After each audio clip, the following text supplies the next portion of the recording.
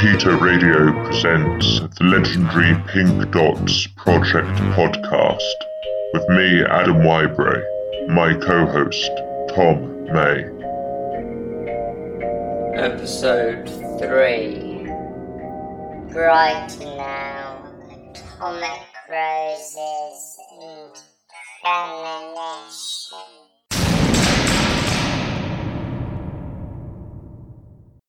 So, Brighter Now is, to my ears, more relationship focused.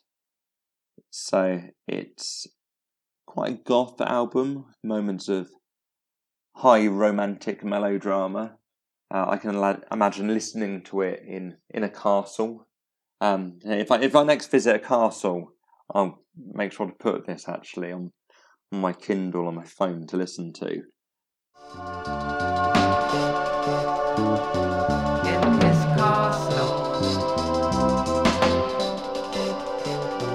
early king in his castle, his glory excels in the Brighter Now begins with Red Castles. Surely out of the new tracks, the one that would fit most appropriately on the previous cassette-only releases, with its flattened, low-key sound and lyrics that place grubby pubs along Arthurian imagery, with a pleasing piece of wordplay in "a tramp chews a dog end, a dog chews a tramp." I find it all somewhat structureless, however. Louder After 6 is more intriguing, an ironically jaunty ditty about surveillance, the Kremlin and phone tapping. This is warped 1980s elevator music, with wry humour replacing dour prophecy. It even contains a jabbering medley of sped-up chipmunk voices a la Joe Meek. Louder After 6 is affable, with its loping rhythm and curious, paranoid scenario. I liked the post-John Fox proto-Ghostbusters synth flourishes around the 2-minute mark. Like Red Castles, it is compressed and tidy compared to the version on Chemical Place School 1 and 2. The glugging crawl of Louder After 6 is replaced by a loosened up pop song of sorts. For me, an advance. It's quite a spacious sounding album compared to Only Dreaming, Chemical Place School and Klein Creek from 81. It's quite an intimate album in its way. Yeah, it's sort of smoothly produced, but yeah, very intimate and domestic feeling. I think, yeah. Ned Raggett of AllMusic says that the sound is among the sparest of any of their releases, and in many ways is a tentative effort that is more a product of its time than anything else. I mean, it was released as a cassette before its official LP release in 82. And the cassette release was limited to 300 copies.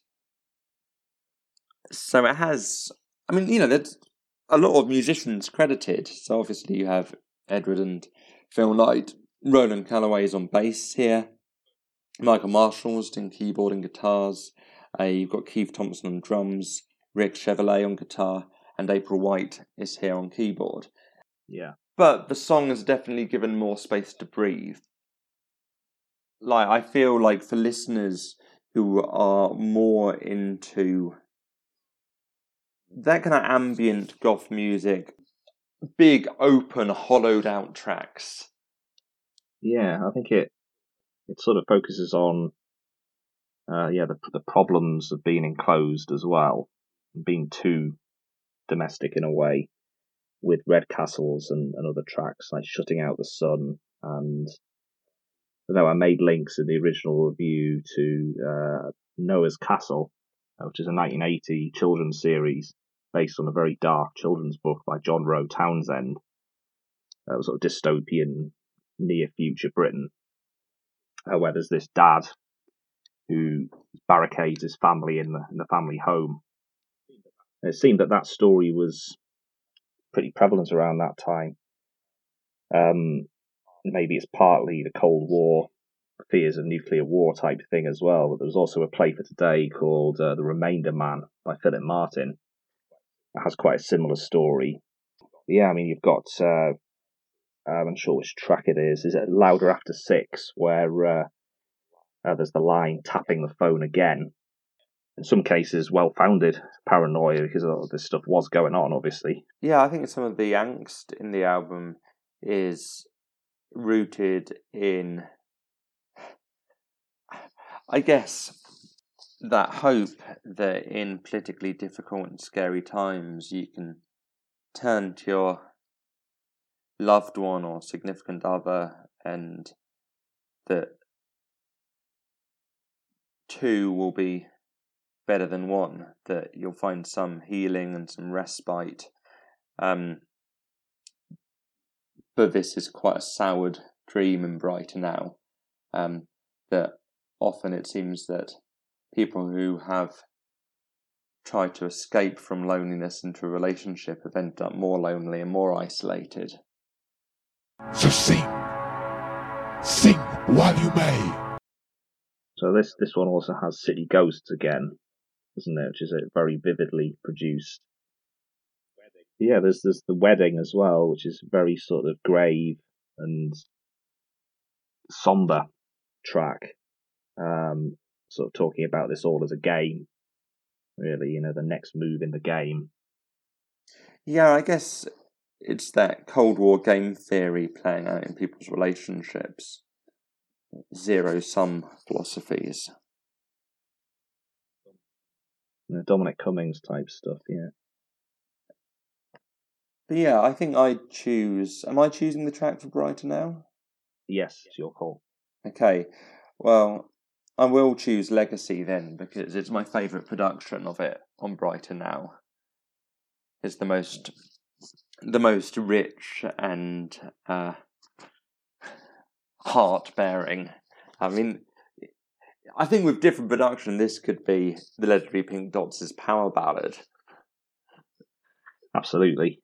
I think it's an excellent choice. Seconded.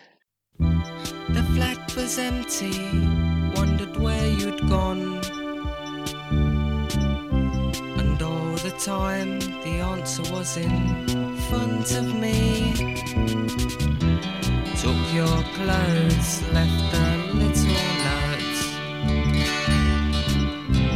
All it offered was your sympathy.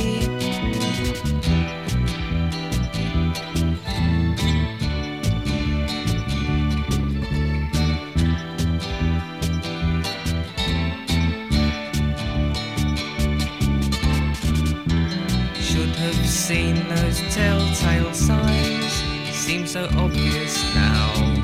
The way I felt about you, it's blinded me. And all those fights we had seem so childish now. Just wish I could turn the clock back. Anyhow, anyway.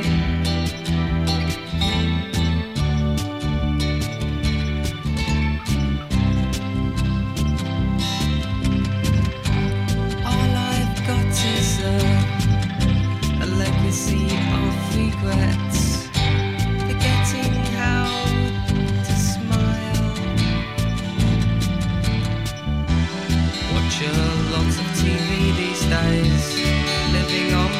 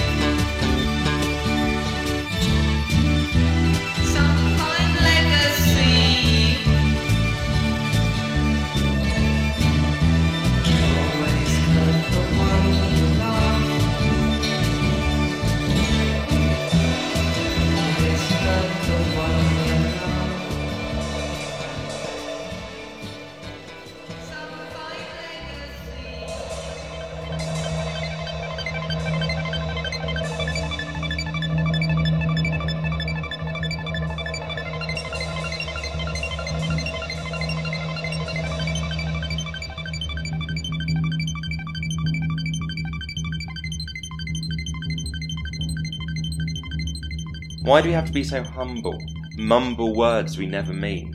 Asks Carspell. With the production of the album cleaner and sparser than has come before, the simplicity of the music is very effective, and this might be one of the most directly moving songs in the Dots' early catalogue. Apocalypse Then gave me a daft, silly grin the first time I heard it. It is deceptively atmospheric, but reveals downright daft lyricism with attentive listening. I'm certain Carspell coins the phrase hot like custard, and even allows himself the diabolically rubbish pun demo, crazy, democracy. As with the Dots generally though, humour and horror are kept in stark juxtaposition. A line about helter-skelter in the lift shaft had me wondering whether a deliberate reference to the Manson family murders was being made. Probably. However, any darkness or commentary in the song seems a bit too on the nose to be taken entirely seriously. It all ends in chanted Zig Heils. After the earlier pun, democracy, and mention of the last day, a contemporary political edge emerges. The Thatcher sample from an earlier album regarding the IRA hunger strike is reused on top of minor key synth chords.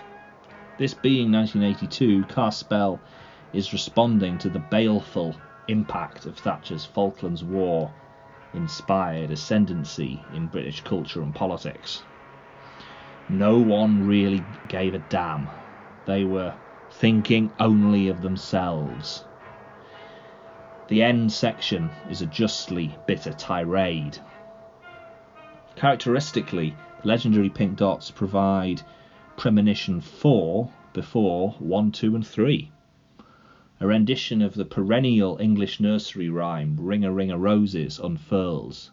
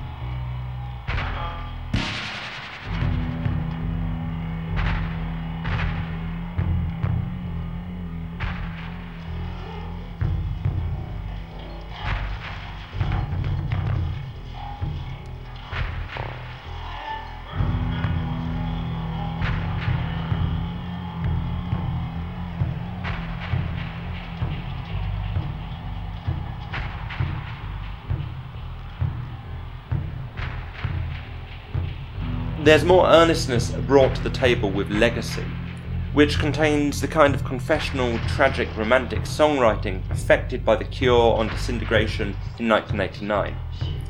Legacy is followed by the lovely City Ghosts, which is one of those songs that just works. Carspell is at his most melodic, even delicate and boyish, as he sings about taking magic mushrooms in a forest with a companion, friend, or possible lover, with powder in his pocket that cries, "Eat me," like a pastry out of Alice. Brilliantly, the music cuts out for the line, "Face facts, face the real world." The eternal sentiment chanted by serious-minded adults that turns teenagers to stone. The song, which begins so innocent and free, ends in the paranoia of experience, with the fear of being locked up and institutionalized for childish transgressions.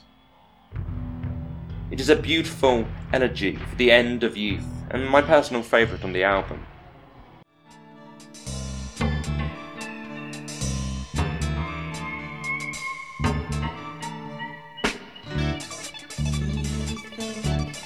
That they'll lock us away, padded cells, packet soup, alternatives. Maybe we should behave in a normal way. Face facts, face the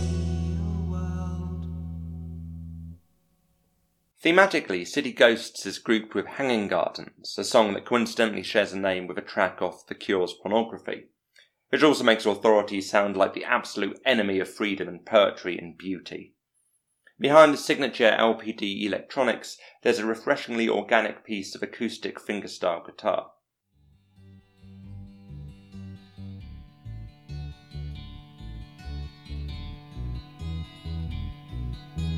Long notes and carnations fading, slowly dying, lying at his feet.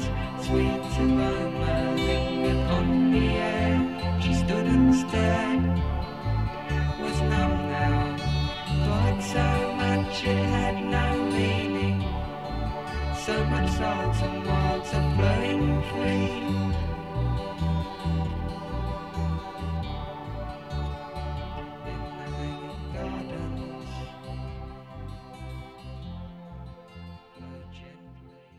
Oddly, if one looks at just the lyrics rather than listening to the song, Hanging Gardens reads like a particularly arty and abstract Irish murder ballad.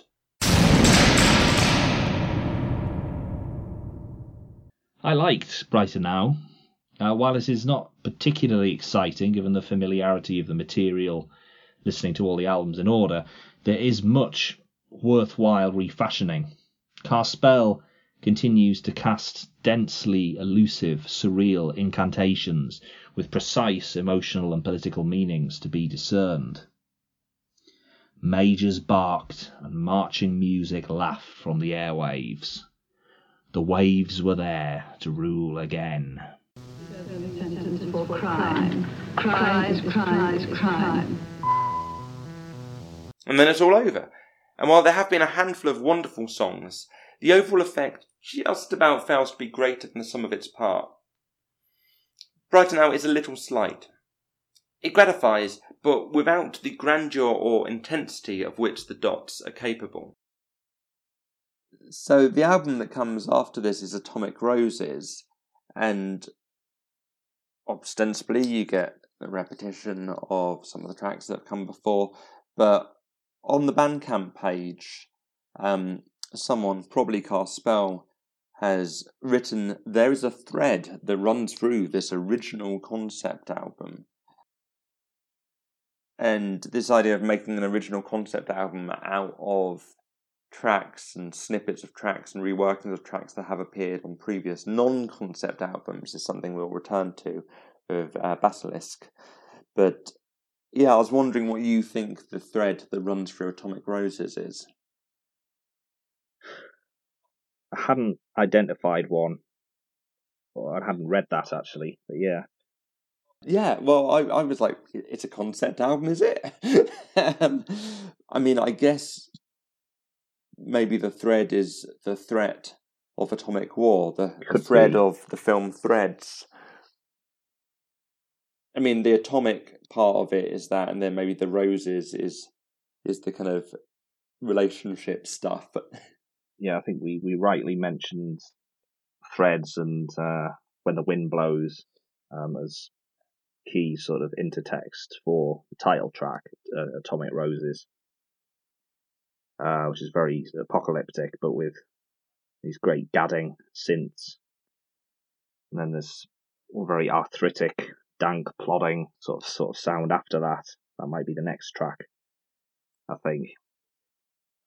Yeah, I mean, probably my choice for it would be exactly as I said, really, in the original review, Hauptbahnhof, Central Station.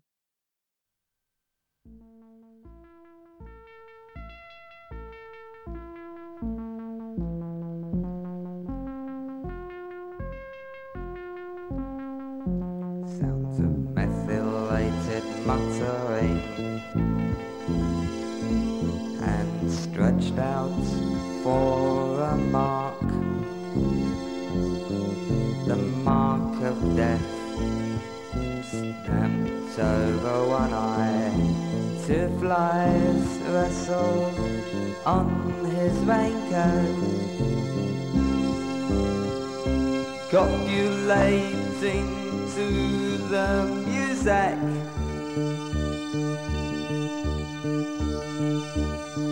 The people just pass by. Bye bye world. Finds a sanitary sanctuary. Foot stretched beneath the door. Takes a drag on a bag and it's good 'cause it's menthol. Throws back his head. He dreams of the mountains. He's inhaling to the music. But the people just fly by.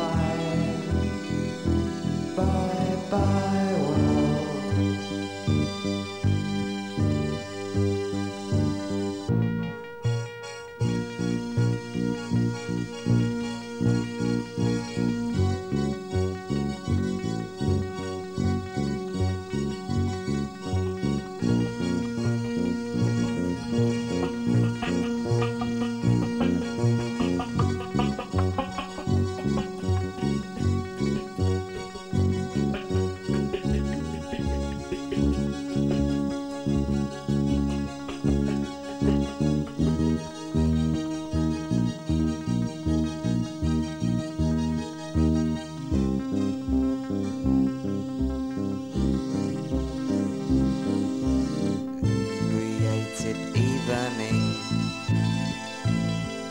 Spatter path for nausea night.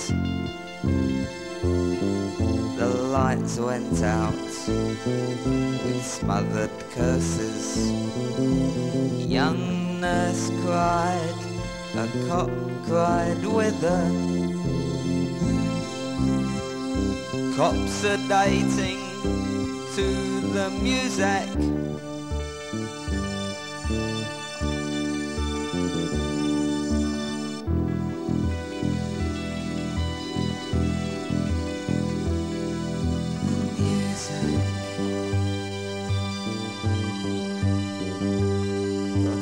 Apathetic epitaph. There's no name on the headstone. They buried him on Tuesday, it rained. No one came.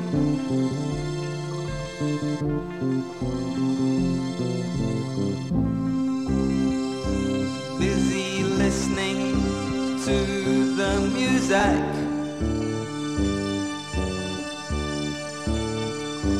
And the people just fly by. Bye bye world.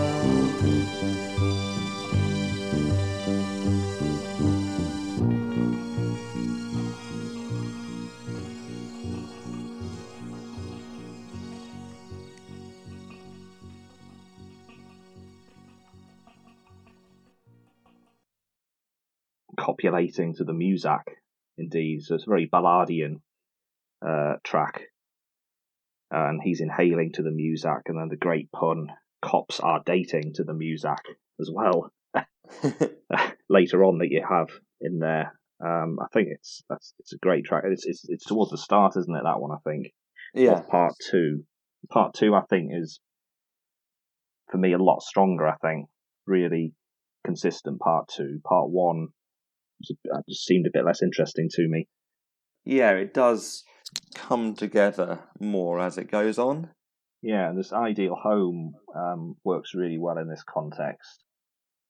Where there's lines like "pushing in the acid bath" and references to Apollo, Zeus, and some mysterious Angeline. Use of a vocoder actually is very notable in a lot of these early records. It's very well used. So, you often hear it in things like ELO in the early 80s. Again, well used for a more pop type purpose by ELO. But yeah, it sounds very, very early 80s, that vocoder sounds, I think, in a fairly good way.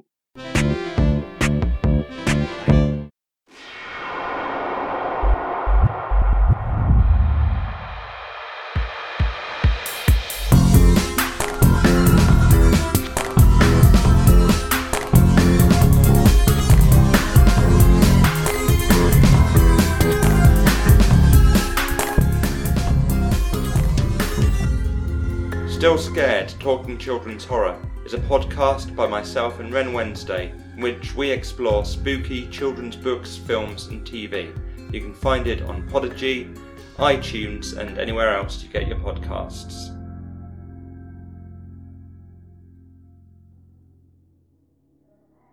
Atomic Roses.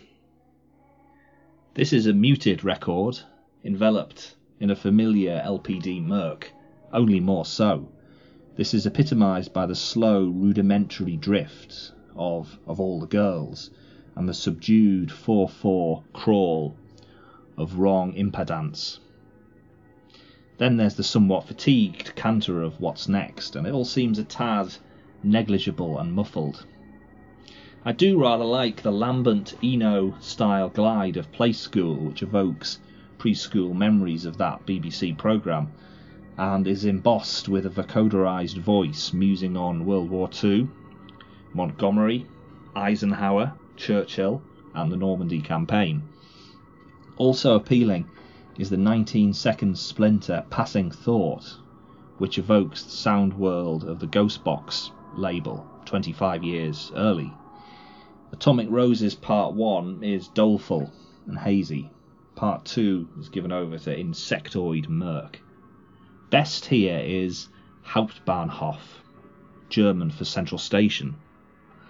This is closest to the reflective model of Legacy, with archetypally startling imagery coiling alluringly around simple, sustained synth chords. Carspell's lyrics wryly discuss Muzak in Balladian terms. Mark Fisher has described the ambient dubstep figure Burial creating an unheimlich Muzak, an elevator music from a ghost hotel.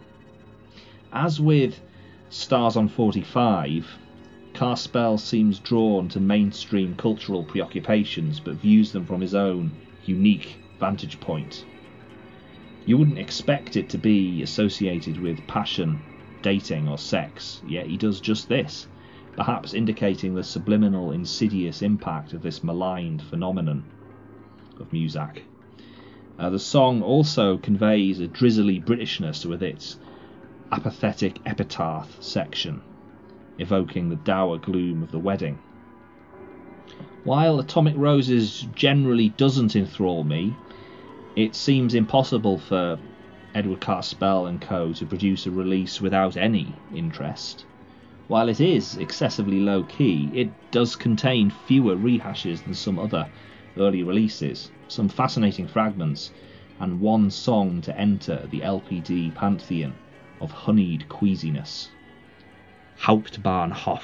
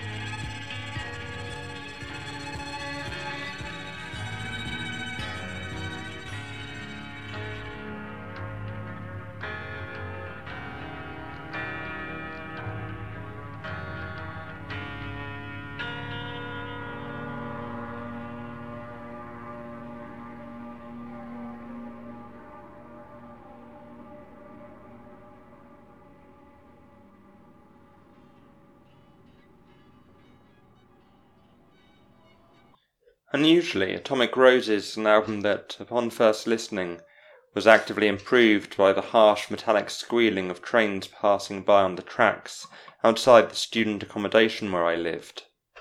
I imagine this could also be true of Tom Waits' Bone Machine, but I am yet to check. I'm reminded of listening to Radiohead's Kid A during an MRI scan and finding that the rumbling clunks emitted by the machinery sat quite nicely alongside the general cacophony of the national anthem. Atomic Roses holds junk heap quality. The songs, merging into one another, are often prickly and unresolved, like an unmade bed or a rash. The album provides disconsolate mood music, suiting its themes of bad sex, nuclear apocalypse, and emotional discomfort. And while I certainly didn't find Atomic Roses to be as troubling as 1991's remarkable, yet distinctly unpleasant, The Maria Dimension, it emitted a fair amount of bad vibes into my room. Like The Maria Dimension, Atomic Roses sometimes approaches space rock, though the limited mixing and post-production equipment available to the Dots in the early 80s means that the album never sounds convincingly cosmic or otherworldly. The music is both crystalline and sludgy, tripping across blips and glitches. It's elusive, tetchy landscape music that is not always wholly gratifying. Delayed pleasures. You also get the sense that at this point in their early career, Carspell had rather more lyrical ideas than the Dots had musical ones. Several past tracks are recycled, but now overlaid with new vocals. The Wrong Impedance takes music from Louder After 6, while Sex is a revisiting of Another Kind of Violence. Carspell, as ever, displays some formidable poetic chops. Closet Kings is a brilliant evisceration of masculinity, and what would now be called rape culture. What's Next tells the story of an inexplicable suicide epidemic, anticipating both Junji Ito's gruesome one-shot manga Falling and M. Night Shyamalan's 2008 exploitation thriller The Happening. The Dots' effort is on a par with the former, and considerably better than the latter. One thing I enjoy about the generally murky and indiscernible sound of the album is that it achieves an enveloping soundscape effect in which new songs emerge from the darkness, like phantasms out of the fog. Briefly there, then gone. This is perhaps what led my friend Rachel to feel that the album sounded like the music you get at the beginning of a ride at a theme park.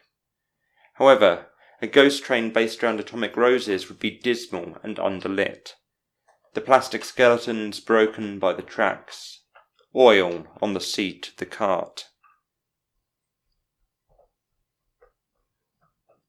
Ultimately, Atomic Roses sounds like a field recording from a post-apocalyptic wasteland.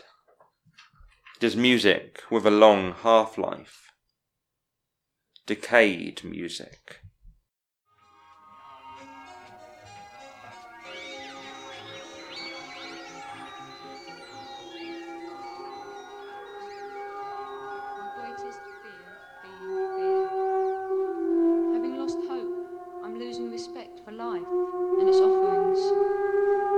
Surroundings that I once loved, numbness, oblivion, dispassionate, void.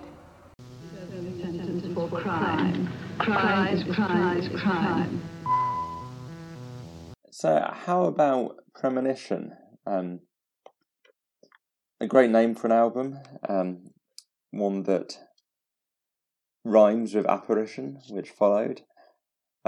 I've written in my notes an unsettled album with some epic high romance, courtesy of Michael Marshall. Yeah, I've got a lot more notes for it than Brighton Now I did really like, but didn't have many notes on it. And Atomic Roses, I've got about double the number of notes. I mean, I think Michael Marshall's quite romantic guitar playing is pretty front and centre here. It's perhaps the first Dots album. I mean, I think you can really hear April White in those early albums. It makes sense that she was one of the 3 founding members, because I think her keyboards are really essential. There's looping keyboard melodies and kind of lilting melancholy, and then her vocals are really crucial. Obviously, with the Dots, there are times where it very much has been Edward Caswell and Phil Knight's vehicle, and that's what you can mainly hear. I think Premonition is an album where it feels like you can hear more people in the mix, particularly Michael Marshall. Yeah, it's odd, I think, that track in particular. Really excellent guitar work on that. Yeah, I think maybe that might be the track to play, just to exhibit that, really.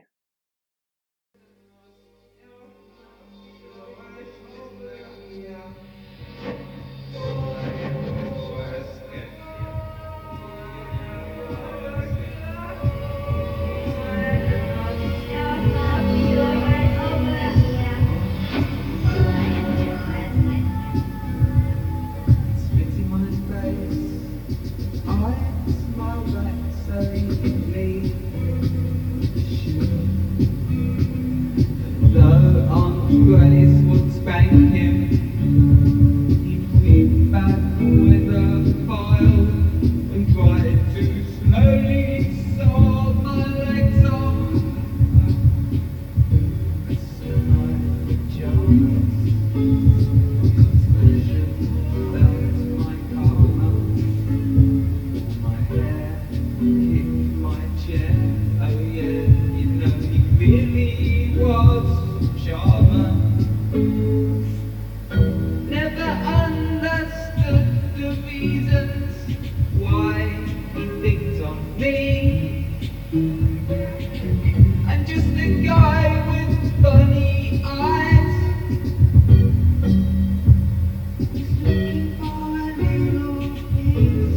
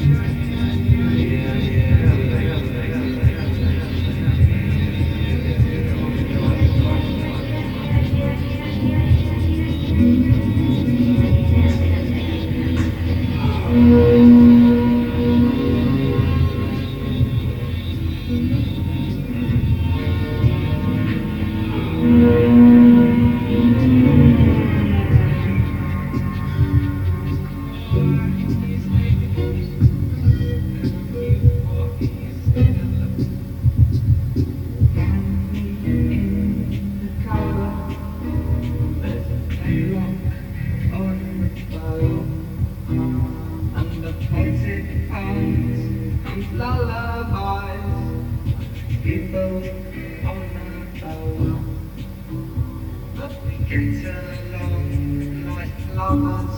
Can we such a touching scene? The kind that makes you cry at the least.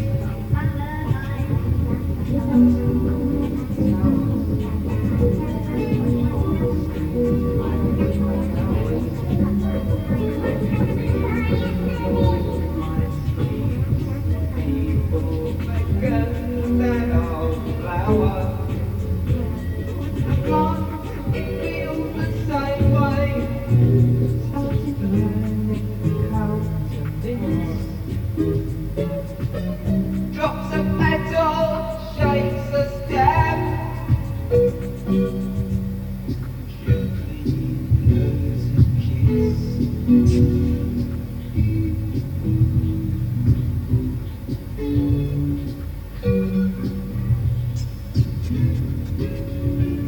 Drops a petal, shakes a step.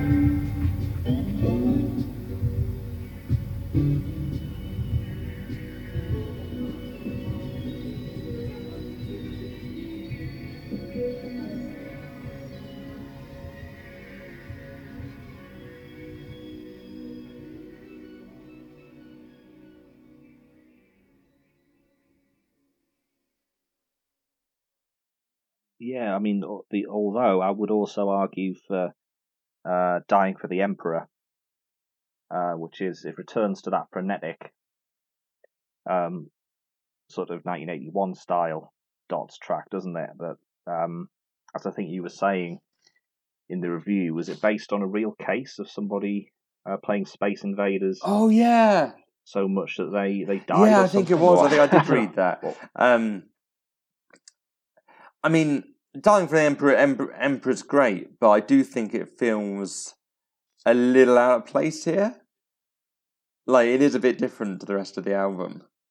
Yeah, I like how it feels. It's sort of partly that it's maybe drawn on that very real case, but also the way that what's happening in the game mirrors the sort of tabloid press attacks on immigrants. Really, got to destroy the aliens. Got to destroy the aliens. This sort of imperative that's there.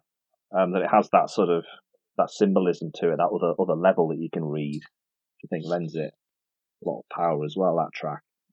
I hadn't actually, for some reason, I hadn't actually even thought of that. I think because I've had my own experiences of hypnotically playing Space Invaders, like weirdly listening to Weezer's Pinkerton. Like, I don't know why, I've never heard but that album. I don't think it's necessary to, unless you're playing Space Invaders, because I'll bear that in mind. Yeah. Something about the rhythms of that album. My housemate at the time owned it, and so I put it on, and it seemed to sync up entirely with Space Invaders, and I got into this really good flow state. I managed to play for like an hour and a half without dying. Like, I'm not normally very good at arcade games, but somehow Pinkerton gave me the power to be really good at Space Invaders. For just one day, I've never been able to repeat this. Have you tried many times? I've tried a few times since, but I'm more of a Pac-Man player. His score's just topped a million. He's killing them, a winner though. He's getting so much thinner and beginning to see stars. Starts to matter, eyelids flutter on the point of passing out. He's gotta destroy the aliens, gotta destroy the aliens. It's painful, but he's doing well, and still they keep on bringing back. Nation side, his mother cried, he just expired, still firing, firing hard.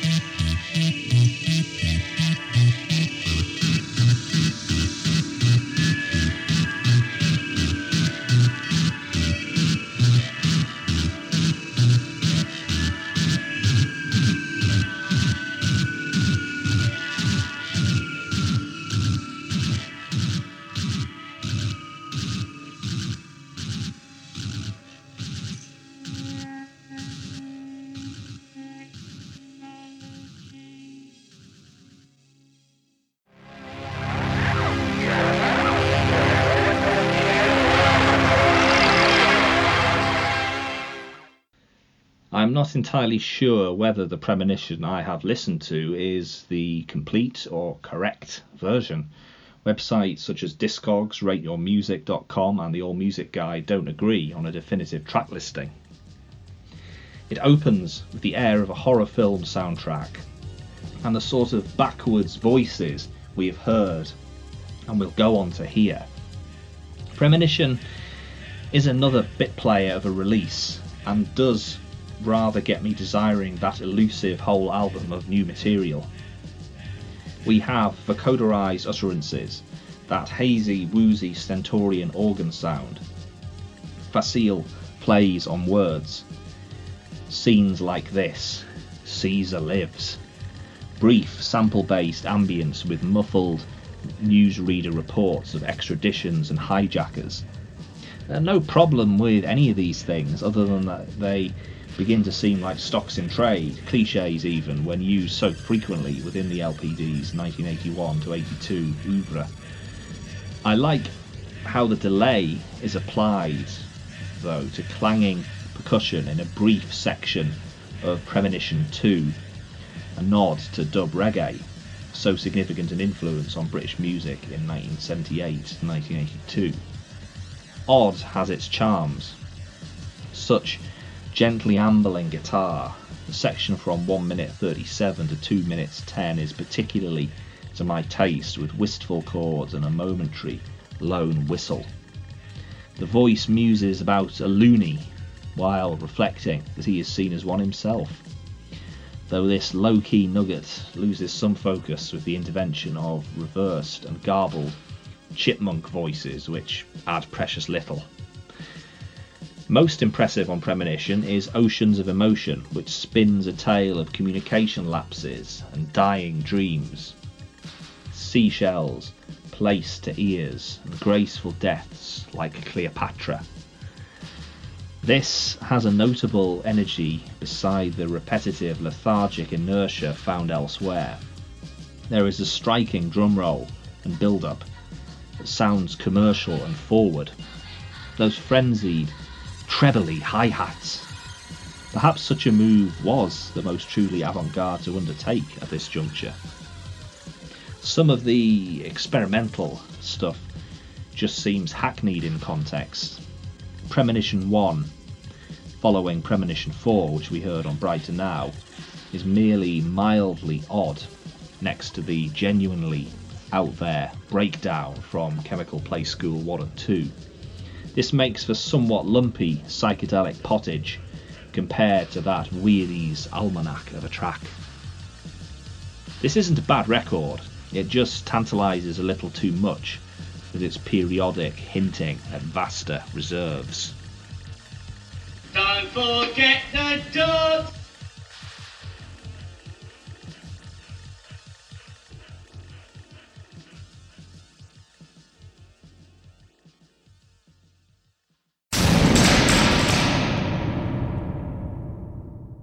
Good for late night listening, this one. The tracks roll into one another, reprising medleys from previous albums. It is a slight but pleasing experience that retains the listener's attention, albeit in spite of the somewhat aimless structure of some of the music. In some ways, Premonition anticipates 1994's The Tower, inasmuch as there is a sense of narrative progression across some of the tracks. So, the album's second song, Splash, which evokes suburban ennui from an outdoor swimming pool a la Mike Nichols' The Graduate, 1967, or John Cheever's short story The Swimmer, segues into the underwater, Submerged.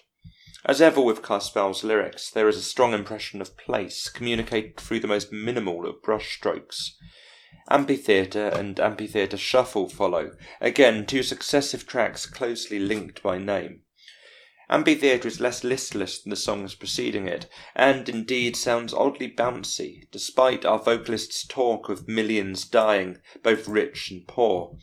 Carspell sounds really alone out there, singing in the proverbial amphitheatre, hemmed in by oppressive cheers from an eerily robotic audience.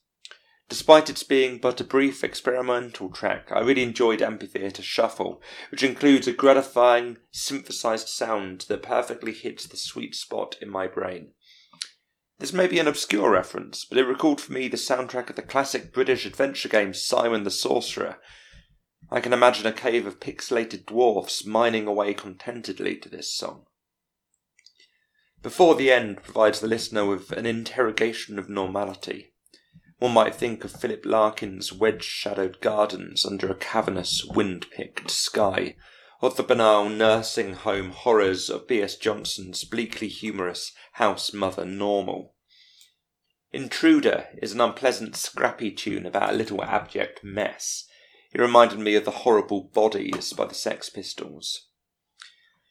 After listening to Premonition, I happened to read a review and watch the end of an episode of the 1976 British horror anthology show Beasts, called Baby, about a mother who falls victim to witchcraft. Her diabolical offspring, heard here, could have been the subject of Intruder with its body horror theme.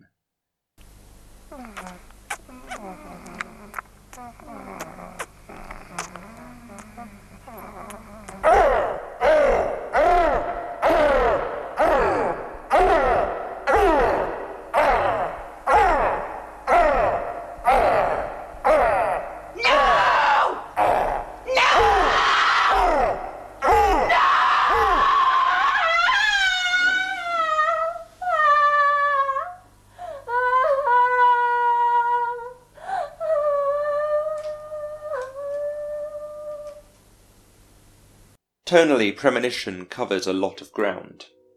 Elsewhere on the album we hear Carswell indulge typically late 20s nostalgia for lost adolescent relationships. Oceans of Emotion, for example, is unashamedly angsty. A lover takes her own life and the young man left behind asks his departed sardonically and rhetorically, "Weren't you just a little hasty? A tube train just does nothing for your figure." Finally, the 7 minutes long Premonition 2 is deeply lovely in places. It includes a gorgeous piece of unaffected fingerstyle guitar. I love when organic sounds break through in the Dots' more electronic early records, as happens here. So, Premonition is certainly a good listen and relaxing in places due to its brainwave generator style sleepy tones. However, while it would be unfair to accuse the Dots of being in a creative rut during this period of their career, its early days, they were beginning to repeat themselves.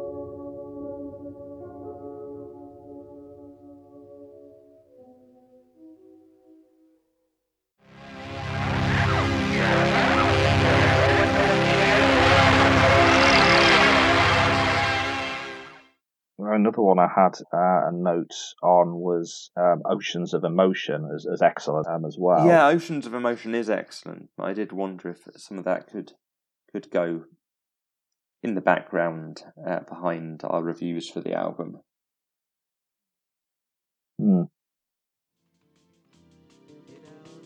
Yeah, because that's a lovely track.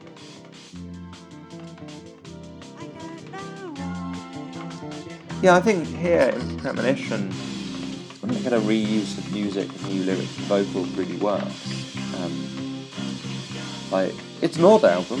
I do think it still has that unsettled quality that marks Atomic Roses to me. But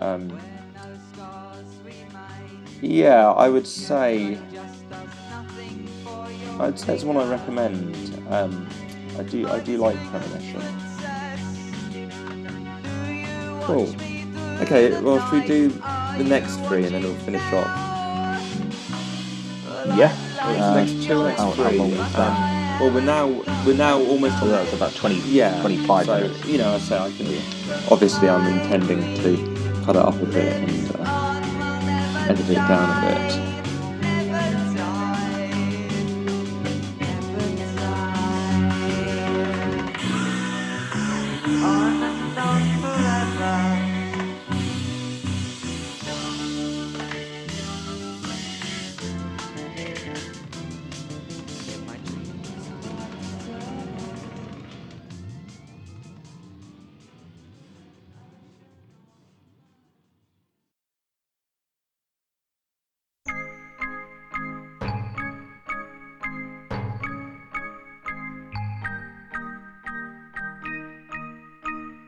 The legendary Pink Dots Project podcast was commissioned by Carl Neville for Repeater Radio and is adapted from blog articles written by myself and Tom May for kiddysneezes.com, hosted by Matt Keeley. Matthew and John Robinson have previously written for the legendary Pink Dots Project blog, but any words used here are mine and Tom's own. All arts modified by myself, Adam Wybray, from work by the English visionary William Blake, long past copyright and in the public domain. Thanks go to the Dots, Edward Castell and the film Night, but especially Roland Calloway, whose guitar playing on these albums is excellent. Apart from those named and introduced, the Dots tracks used for sections longer than 30 seconds were Louder After 6, Premonition 4 and 5, Passing Thought, Spaced Out, Candlelight or Full Beam, and, at the end, Oceans of Emotion. George Howard also kindly talked about rockets at my request. Any clips smaller than that you can work out for yourselves and sing. Sing while you may.